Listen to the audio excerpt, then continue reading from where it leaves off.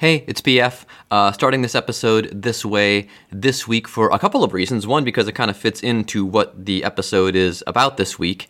And secondly, I want to let you guys know what was going on.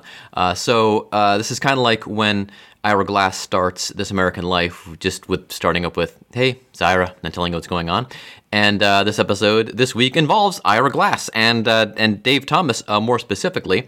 I decided, since we're having a hard time rounding up guests, although I am still trying to round up some guests, and I do have a few leads, and we may invite some friends back, like Paul Mercurio and Jackie Cation, and people that, even though they're not promoting something, probably be more than happy to sit down and chat with us for, 20 minutes, half hour. But in the meantime, I was going back through some of my favorite episodes, and this has got to be one of my favorites ever. It was with Dave Thomas from SCTV, and I had this notion to do an episode about how I love doing impressions. I love a great impression, but I'm terrible at them. I think I sound good in my head, but of course they're awful, as some of you can attest. I've done them sometimes on the show here. And anyway, and I got to remembering a story from Second City where Dave Thomas was trying to do an impression of Jim Nabors and he couldn't, and Rick Moranis just stepped in off script and just said, who's the guy that used to do the impression? The name escapes me now. Fred Travalena, who we lost several years ago, by the way. Fred Travalena. It was just totally off the cuff. And they left it in. And anyway, so I reached out to Dave Thomas thinking I'd never hear from him. And he writes back and goes, I'd be happy to do your podcast. So that's what we're going to do today. We're going to hear that whole episode. The only thing that will be different from this encore presentation is that at the very end, I think I am probably going to jump in with a new song of the week at some point. I have to see if the outro, because I haven't listened to it in a while, if the outro still ties back to the rest of the episode, or I may just jump into the very end. We'll see. But we're going to have a song of the week from Doja Cat, so stay tuned for that. But here now is an encore presentation of an episode I did with Dave Thomas from SCTV. It's an homage to This American Life. That's where Ira Glass figures in. Enjoy. From PF Radio in Cincinnati, it's This American Life. I'm Ira Glass. Actually, it's PF doing what is hopefully a passable impression of Ira Glass. Today on our show, the first in a series of homage episodes in which PF's tape recorder is done in the style of an admired radio show or podcast. This week, This American Life. And we start with another admired and influential program. Second City Television, or SCTV, was a sketch comedy show that began airing in the US and Canada in 1977.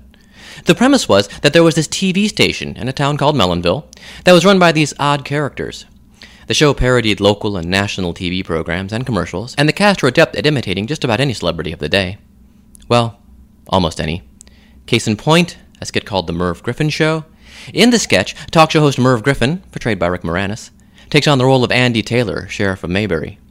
The rest of the cast assumed the roles of the Andy Griffith Show characters, but there was a problem with the Gomer Pyle character, who in the Andy Griffith Show was played by Jim Nabors. Rick Moranis wrote the sketch, and he just assumed that I could do Jim Nabors. This is former SCTV cast member Dave Thomas, not PF doing a terrible impression of Dave Thomas. For the sketch, Dave was supposed to do the Gomer Pyle Jim Nabors character. He currently lives in Los Angeles, where he works on a number of TV shows. He recalls what happened next. And I wasn't really that kind of impersonator. The stuff that I did had to be somebody that I either felt I had a connection with, or somehow that I could get inside their heads. I'm a buff of the space program, so I could get inside Walter Cronkite's head, because so was he. I was a fan of Bob Hope, and I could get inside his head. I had met and understood Richard Harris real well, so I could get inside his head. The impersonation of Jim Nabors, which every comedian seemed to be able to do, was something that I just couldn't do. I couldn't do it at all.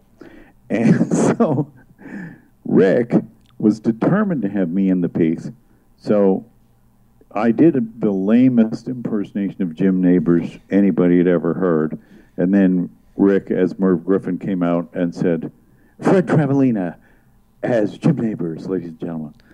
So he blamed my lousy impersonation on the comedian Fred Travalena, who did a lot of impersonations and, well, certainly better than he did Jim Nabors, much better than I did. So it was Rick who decided it was going to be Fred Travalena just on the spot. Absolutely. When he heard that my impersonation was as crappy as I told him it was, he laughed. We reset, and then he set it up as Fred Travalena impersonating Jim Nabors. Today on our program, Best Impressions, our show in 3 acts. We'll hear PF doing impressions of Brian Williams and Jim Rome, then the amazing full interview with Dave Thomas, in which we discover the origins of SCTV, as well as that of the characters of Bob and Doug McKenzie.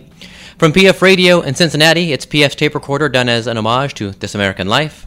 I'm PF imitating Ira Glass. Stay with us. This American Life, I'm Ira Glass. Actually, PF's tape recorder done in the style of This American Life.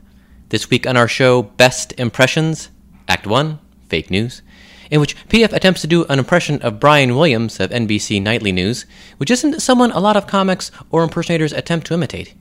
Here it is.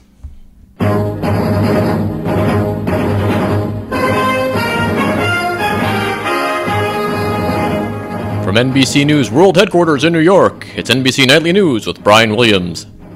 Good evening. Tonight on our program, some churches have said they will end their affiliation with the Boy Scouts after its decision to allow openly gay members to join. Others, including Southern Baptists, are considering their next move. Another group plans to hold a meeting later this month with parents who say they want a more Christian organization for their children. Lunch will be catered by Chick-fil-A. Representative Trent Franks of Arizona said Wednesday that the incidences of pregnancy from rape are very low months after a similar comment led Todd Akin to lose a Senate race in Missouri. Experts say that it is not low, say like the chances of finding a moderate Republican anywhere in the GOP. Representative Steve Stockman of Texas, a noted critic of President Obama, especially when it comes to guns, so it probably isn't surprising that Stockman is raffling a Bushmaster AR-15 rifle with a jab at the president. Grab this gun before Obama does, the congressman says, apparently oblivious to the notion that the president could just as easily grab it from you if he had that power, which he of course does not. In recent days, social media images of fast food workers doing pretty disgusting things with brand name food have gone viral. The latest shows an unidentified Wendy's worker at an unidentified location bending down with his mouth wide open under the familiar Frosty machine as he gobbles down the ice creamy treat. That comes just days after a photo went viral of an unidentified Taco Bell employee licking a stack of taco shells and a McDonald's employee assembling one of that chain's burgers. Congressman Mike Rogers of Michigan is the latest lawmaker to make a linguistic blunder when it comes to National Security Agency leaker Edward Snowden. Speaking to reporters Thursday, Rogers made clear for the first time that he thinks Snowden ought to be tried for treason. The Republican Rogers retracted that statement after he realized that this whole incident would actually hurt the administration. The Navy is switching to a new messaging system that's cheaper and more efficient, and that does away with a century-old practice: communications using all uppercase letters. The message announcing the change was the last that will ever be sent in all caps by the Navy and included a smiley face emoticon. And finally, this story from England. Ringo Starr has tantalized fans of the Fab Four for years, suggesting that a reunion could have happened if fate had not robbed the world of 2 of its greatest pop music totems. In a candid interview with Britain's Daily Mail, the Fab Four drummer said, "It's a crazy question," but quickly added, "I'd like to think yes, we would." Starr said that in 2013 there may be a reunion of the surviving Beatles, minus Paul McCartney. That's our program for this evening. Thank you for joining us. Lester Holt will be here tomorrow night. Good night. PF, doing fake news as Brian Williams. Now Act 2, Dumb Bit, where PF will do his impression of Jim Rome. Jim Rome is a nationally syndicated sports talk show host. He also has a TV show on the CBS Sports Network. And PF used to do this impression of Jim Rome on the old Gary Burbank show, where it was actually quite popular. He reprises it for us now.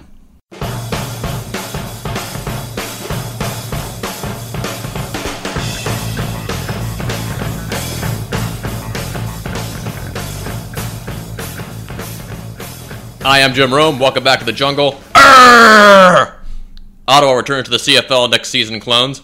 You're probably saying, Rome, why do you care? The CFL's AAA, filled with guys who can't make it in the NFL. I get that. The CFL isn't at the same level as the NFL. I get that. I totally get that. I just don't buy it. Here's why. It's still pro football, clones. It's regular season football in the summer, and it makes a nice palate cleanser.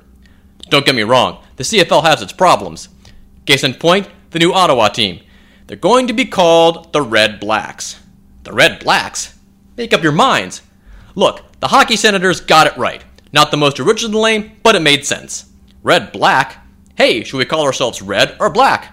I don't know, how about both? It was like they were sitting around deciding on a name, and it came down to two camps. I think we should be Reds. No, we should be Blacks. Hey, we're Canadians. Let's be nice and compromise. Red Blacks. A lot of indecision there, clones.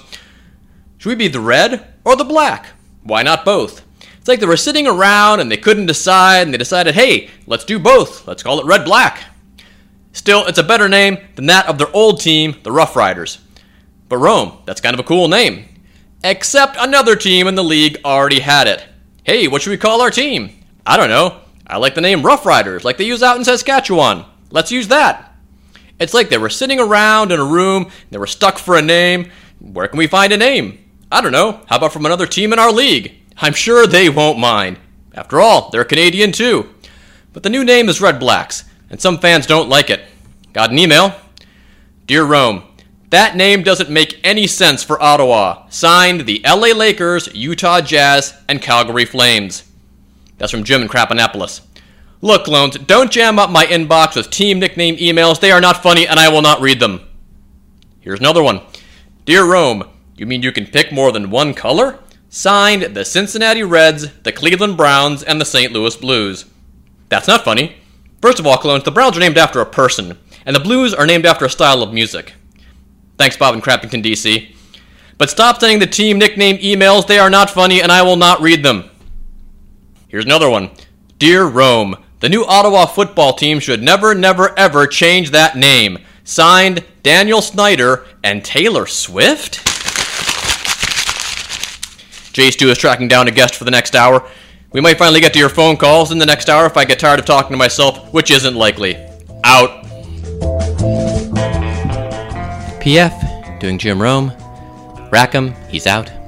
Coming up, the full interview with SCTV's Dave Thomas, in which we find out the true origins of Bob and Doug McKenzie. That's in a minute. From PF Radio, this is PF's tape recorder, done as This American Life, and our program continues.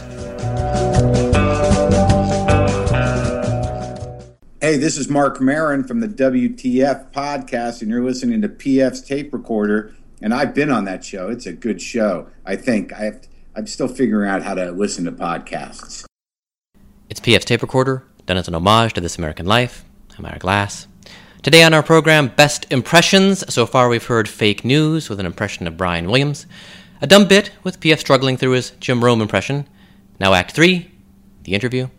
PF uses his regular voice to interview Dave Thomas, who talks about doing impressions, American and Canadian pop culture, and the origins of Second City Television. Well, first of all, let me tell you that this is a huge honor because I know a lot of comedians always say, oh, well, I grew up watching Johnny Carson with my dad, and I certainly did that too, but the big show for us was SCTV. That was kind of like our thing. And huge, huge fans. In fact, probably my dad's favorite thing is the man who would be king of the popes. That just killed. Your Richard Harris impression kills him every time. And wow, we watch it on DVD sometimes when he's up here or I'm down there. We'll watch them together, and that's our favorite sketch to watch together. My favorite Richard Harris that I did on the show was MacArthur Park. Oh yeah. They threw the stuff at you. You threatened to sue Mel. There were two things about it that I particularly liked. One, when he actually released that song, there's a high note in it which there was a story, kind of like an urban myth, or probably it was real, that he hadn't hit the high note, that they brought in a singer to hit the high note. Yeah. So I took that story, and while I was doing my version of MacArthur Park on Mel's Rock Pile, there was a girl sitting in a chair on a stool beside the microphone reading a book. Yeah. And when we got to the high note, she stood up, did the high note, and I pulled the mic away from her and bowed and took credit for it. I know you motion your hand to rush her over real quick to the mic because she's reading a book or something. Yeah, and she jumps up and runs to the microphone. Hilarious. Yeah. Another favorite was a series of movies from the UK that featured the young man in Rage. Oh, your dad liked those? Yeah, I like that a lot too. We both did. We always, whenever I had to ride a bus anywhere, he'd always ask me, "Do you have to ride bus somewhere?" Doing an impression of you doing your character. So. Well, he had a pretty sophisticated sense of comedy then, because the two things you're pointing out, Man Who Would Be King of the Popes and those angry young men things from Was he British? Did he have a British background? Funny you should ask. We're both Anglophiles. My mom is French. She studied in Britain and taught French to rich British kids on an estate. And then my mom met my dad in France, but they moved and lived in England for all. My brother was born in England. I was born in boring Willoughby, Ohio. But yeah, they're very much Anglophiles, and we're very much fans of British culture and British comedy. So yeah, that probably is another reason why that kind of resonated with us. Another thing that resonated with me, my favorite single episode of the whole SCTV catalog is when everybody went on strike. All the SCTV employees went on strike, and Guy Caballero figured, I'll just bring in some CBC programming. Right. And I did love that. And growing up in Cleveland across the lake from Canada, I was very familiar with CBC programming. So to me, it was hilarious, but I also thought, no one is going to get this that's further than 50 miles from the border, probably. Yeah, that's probably true. But it was awesome. Oh, my God. That's my favorite episode. A lot of Americans appreciated the Canadian references and things like that as just being kind of quaint. Right. Bill Oakley, who was a showrunner on The Simpsons for a few years and is now doing Portlandia, is a friend of mine. And he said that he and his friends didn't have any sort of reference for Bob and Doug McKenzie other than that they were Canadian and they seemed to have a kind of a quaintness and charm that was distinctively Canadian, and they appreciated it kind of in abstraction because of that. Right, yeah. And having vacation in Canada a lot, and again, me being familiar with Canadian culture. In fact, when my dad would come on the weekends, we'd drive around and we could pick up an FM station from, I think it was London, and we'd listen to the Air Farce. The Air Farce used to run their show Saturday mornings at 11, so we'd be out running errands and we'd listen to the Air Farce. So yes, see, that's odd because you would, as an American, would be seeking out Canadian programming, whereas Canadians were doing everything they could to avoid watching it. Well, again, I'm a huge Canophile, and I have met one other person in the entertainment business. I interview a lot of comedians, sometimes musicians. I've met one other Canadian who is a fan of the Canadian Football League, and that's a band from Hamilton, your hometown, the Artells. Oh, okay. Yeah, and they even did a video for the team. I think it's called Saturday Night or some football, and it's them and the team, and it's a really cool video. You can look up on YouTube. Yeah. But they're the only other ones. Everyone else is like, why would you watch the Canadian Football League?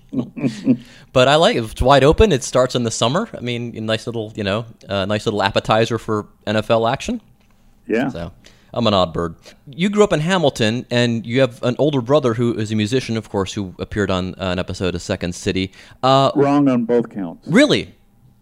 First of all, he's my younger brother by 2 years. Oh, I thought he was... Secondly, I didn't grow up in Hamilton. I was a teenager in Dundas, which is outside of Hamilton. But I grew up in North Carolina. Oh! I was born in Canada, and we left. My dad was taught philosophy, and he was at Duke. And we were in North Carolina from when I was 6 years old till I was 12 years old. Oh, wow. So those are pretty formative years in the development of a kid. And I got a big Southern connection. And yet, oddly, you still could not do Jim Neighbors. Yeah. But I could do other Southerners. Yes. Well, what I was curious about was, though, of course, he went into music and had a successful career in Canada, and you went into comedy. Were there any cross-interest there? Were you kind of interested in music, too, and he kind of interested in comedy? Or did you guys pretty much go on separate paths early on? I was in a... jug band in my teens and played banjo, and I was not really interested in music. I did it because my brother was a really good guitarist and very gifted, but I wasn't. I think I have a good musical ear and I can sing, but I don't have the mechanical skills to play any instrument at all. I learned to play I took piano lessons when I was a kid, and I can play a little bit of piano, but I play the piano really like a bad honky-tonk piano player, and I don't have those skills, and so I didn't even bother with it, really. I wasn't passionate about it. My brother was at a school assembly. He did God Save the Queen on a shower hose, like a piece of rubber tubing, and made it so beautifully musical that he got applause. He could play anything, And so how did you wind up back in Canada? Two things drove us back. First of all, my dad saw the United States getting involved in the Vietnam War, and there was a draft then, and he didn't want either Ian or I to be drafted. And then because my dad had spent a year at the Oriental Institute and studied their philosophy, and had that as kind of a sub-skill set, this car pulls up to our house, and it's guys in black suits get out. Turns out they're from the Central Intelligence Agency, and they offered my dad a job. It's writing documents which would be dropped on Vietnam as pamphlets that undermined Asian philosophy and religion. My dad said, "Okay, we're out of here." and we went to England for a year, and I think he was in Edinburgh doing some guest lecturing or something there. And then he got a job in Hamilton at McMaster University, and then we moved there. Okay. So that's how I ended up back in Hamilton. So, so you're back in Canada, I guess. Eventually, Ian pursues a music career, and you kind of gravitate toward comedy. How do you finally wind up with Second City? Well, they started a Toronto version of this club that had started in 1958 in Chicago, and it spawned some pretty big comedians. You know, Elaine May, Mike Nichols. And, oh, yeah. Robert Klein, David Steinberg, Alan Alda, Joan Rivers. There was just a ton of people that went through there in the 50s and early 60s. And so in the 70s, they started a club in Toronto. And I had been in the cast of Godspell in Toronto with my friends Martin Short and Eugene Levy, who I went to college with at McMaster. But after that show, I couldn't get an acting job, so I wrote up some fake ads and got a job as a copywriter at McCann Erickson. So I was in advertising as a copywriter when they opened Second City in Toronto. And the first cast had Dan Aykroyd, Gilda Radner, Valerie Bromfield, Joe Flaherty, Brian Doyle Murray, who was Bill Murray's brother, first Jerry Salzberg, and he was ultimately replaced by Eugene Levy. But at the first venue, it was only there it was a little under a year, and it closed because they weren't able to get a liquor license. Oh. And so there was this really hot room, no air conditioning, where people watched the shows, and they were really hysterically funny. And I went to those shows, and that's when I thought, oh man, this is what I'd really want to do more than anything else. So then a year later, after that closed, a year later they opened up on Lombard Street in Toronto in an old fire hall that was converted into a stage. Ah. And the first company there was John Candy, Joe Flaherty, Eugene Levy, Gilda Radner, Catherine O'Hara, and Dan Aykroyd. That was a great show. And then Bernie Sahlins, who ran Second City, decided to open a show in Pasadena. Now he was determined to expand. And that was a really dumb idea, and the show closed really fast. But he sent Joe Flaherty and John Candy and Danny originally, but Danny drove home. He got partway there in a car and came back, just changed his mind, decided he didn't want to go there. And so there were some opportunities, there were some openings there, and I auditioned and got in. So I was in a cast with Aykroyd and Catherine O'Hara and Andrea Martin, people like that. It was great. It was great. I gave up my job in advertising. I was making a lot of money for this job on stage, making $145 a week, but it was really so much fun that I didn't care about the money. And then how does the Second City television series grow out of that? Well, about a year after I was in that show, not even a year, less than a year, Aykroyd got recruited for SNL. Lorne Michaels was starting to put his cast together, and he took people from Chicago, from Second City in Chicago, like John Belushi, and later Bill Murray, but initially John Belushi, and Dan Aykroyd, and Gilda, who were from Second City in Toronto. And so Bernie Sahlins, who ran Second City, got really pissed off that, somebody was launching a TV show with people out of his casts. So he decided to launch his own. But problem is, by the time he got it together to do the deal, SNL was already on and was a monster hit. So to try and sell another sketch comedy show in the wake of the success of that show was just fruitless. And he couldn't get any deals anywhere. And finally, they cobbled together a deal between Global Television in Toronto and a first-run syndication deal with a company called Rhodes that later became absorbed by Filmways. And we were in 48 markets in the States and on nationally in Canada on global television.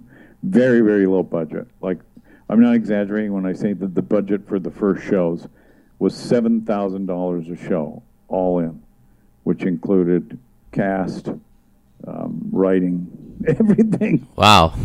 Yeah, I know it came on, I think, in the United States in '77, and the person that turned me on to it was my older brother, who was able to stay up that late, because in a lot of markets it ran after Saturday Night Live, but that's at, 1 o'clock in the morning, sometimes 1:30.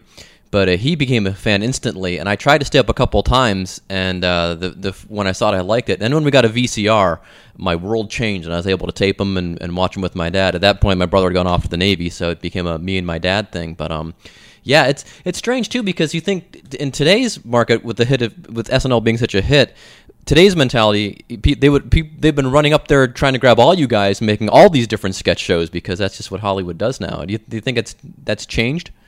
Oh yeah. Definitely. Yeah. There are a lot of things about Hollywood that has changed, and that's certainly one of them. I mean, when we did Strange Brew, which was kind of a spin-off out of the television series. Yeah. If we had done that 10 years later, that show would have been 10 times more successful. That film would have been.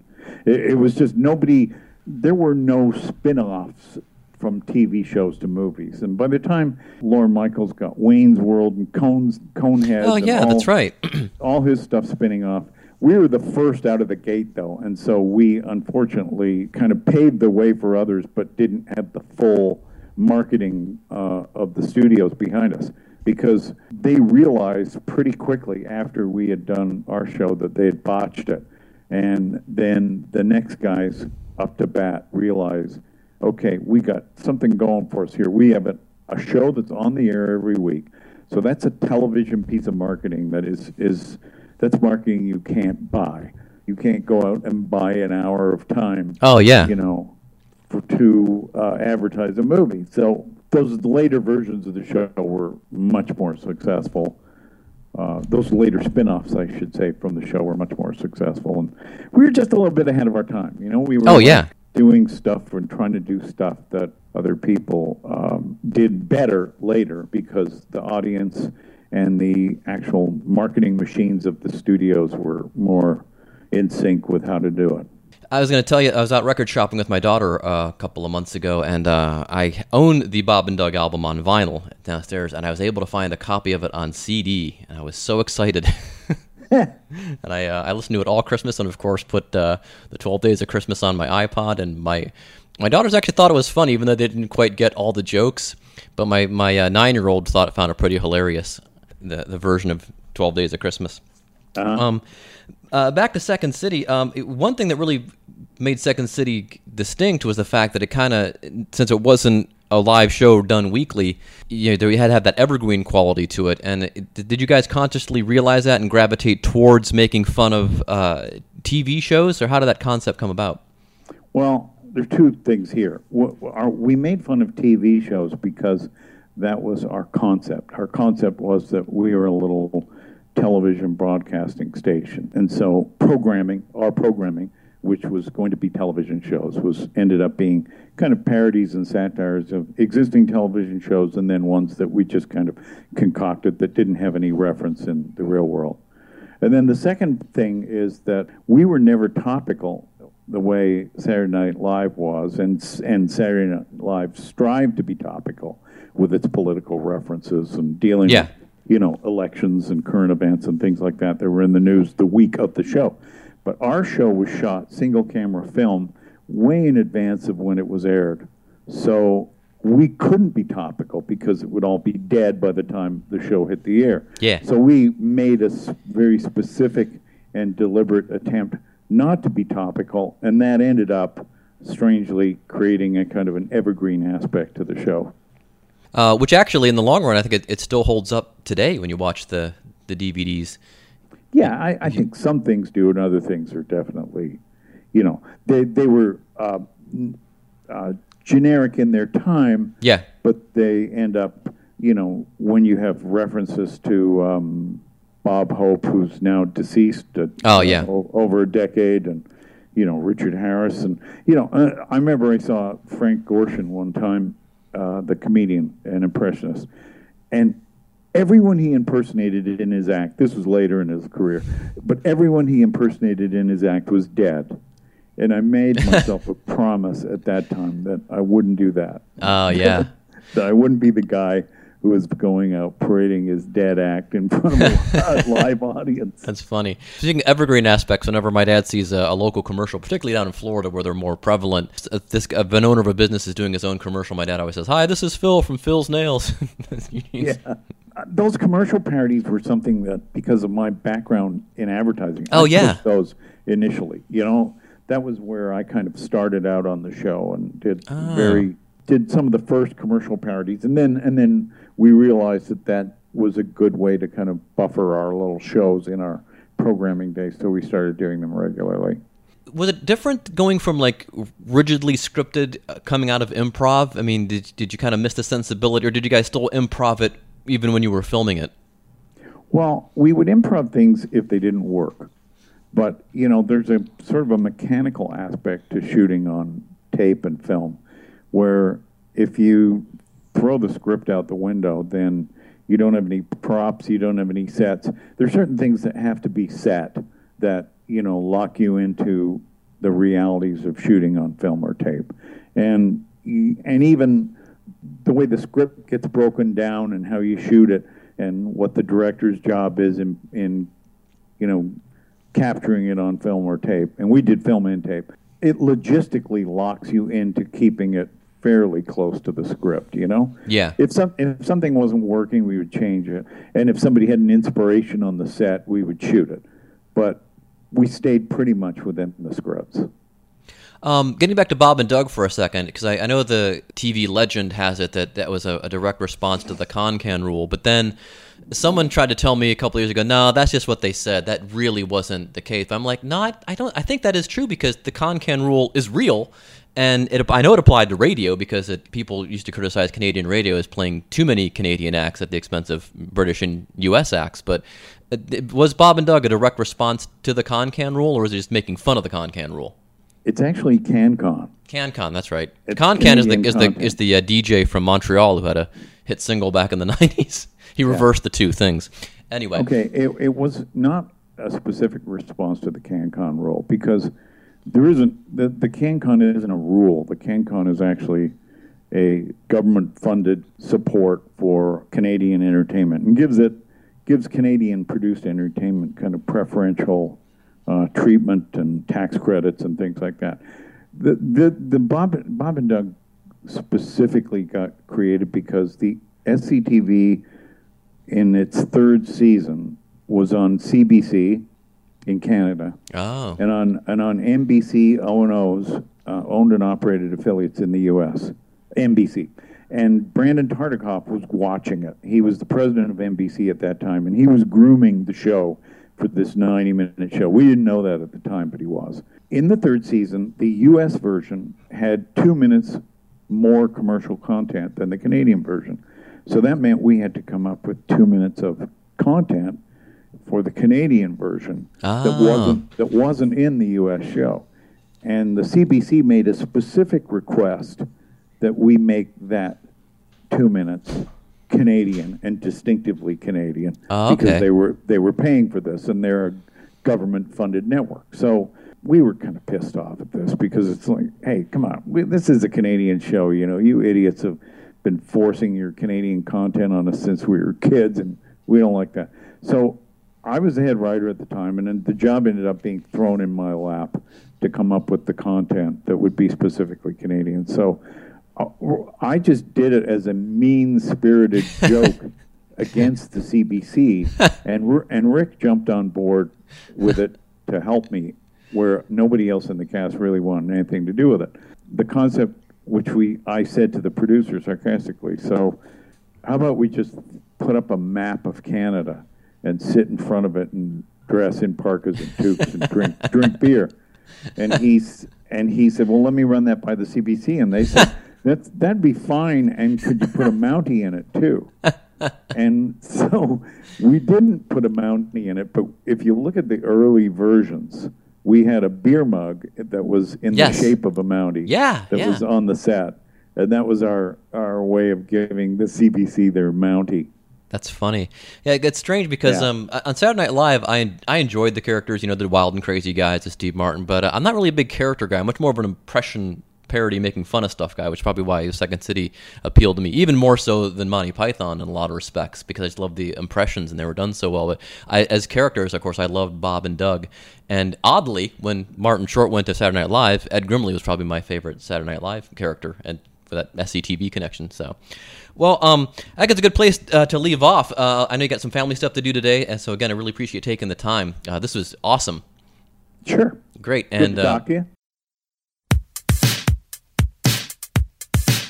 Well, our program's produced by PF Tape Recorder theme music by John Varopoulos and Doug O'Connor, a little help from me. PF Tape Recorder logo by Dan Coble. Special thanks to Dave Thomas. Our website, pfradio.podbean.com. PF Radio oversight for our show by our boss, Mr. Tori Malatia, who after hearing PF do all these impressions this week, came into the studio and said, "Oh man, this is what I'd really want to do more than anything else." I'm not Ira Glass. Back next week with more PF's Tape Recorder. It's not enough.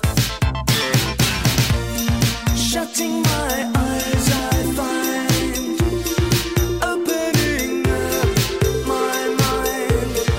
Why does this sound? I'm hearing voices in my head telling me beware. I hear voices in my head everywhere. Whenever we're together, it breaks my heart. PFTR, PF Tape Recorder International. So it did end in a way that I can do the song of the week. How about that? And that's me playing on my little keyboard the Public Radio International theme, all silly like. So there you go. So song of the week this week is from Doja Cat. She is on. She is proper. And Fangirl was talking about her, and I guess I misled Fangirl into my thoughts on Doja Cat. I mentioned that Doja Cat's latest single was being played on BBC Radio 1, but I wasn't keen. Not that I didn't like it, it just hadn't really jumped out at me. So usually when a song sticks with me from Radio 1, I immediately try to find it, buy it, download it, and I didn't dislike Doja Cat, but it wasn't anything that was really jumping about. And apparently her boyfriend now is all in with Doja Cat. And so I figured, well, I'll revisit Doja Cat. So the big single right now is a song called Say So, and it is at number 7 in the US chart. It was number 7 in the UK charts, and I don't know if it's still moving up or down the chart. It may be on its way back down. I don't know, but it peaked at 7 so far, actually on both charts. How about that? And so I gave it a listen, and Fangirl was kind of likening Doja Cat to Nicki Minaj, but more, I guess, not like Starship's Nicki Minaj, but more, I guess, I don't know what you would even describe the other Nicki Minaj as. The more intense Nicki Minaj, I guess, the less chart-friendly Nicki Minaj, I'm not sure. But I like this track a lot. It reminds me, now that I'm listening to it closely, of 80s R&B, like the good 80s R&B, the stuff that wasn't necessarily designed just to get on the chart, but was still really good R&B. So that's what it puts me in the mind of. And she's released, I think, 2 albums in 2 years. So she's got tons of stuff out there, kids. And this, like I said, this is the big hit single right now. So let's all kind of get into Doja Cat via the big hit single, Say So. This is PF Tape Recorders, our song of the week. So long, and thanks for listening.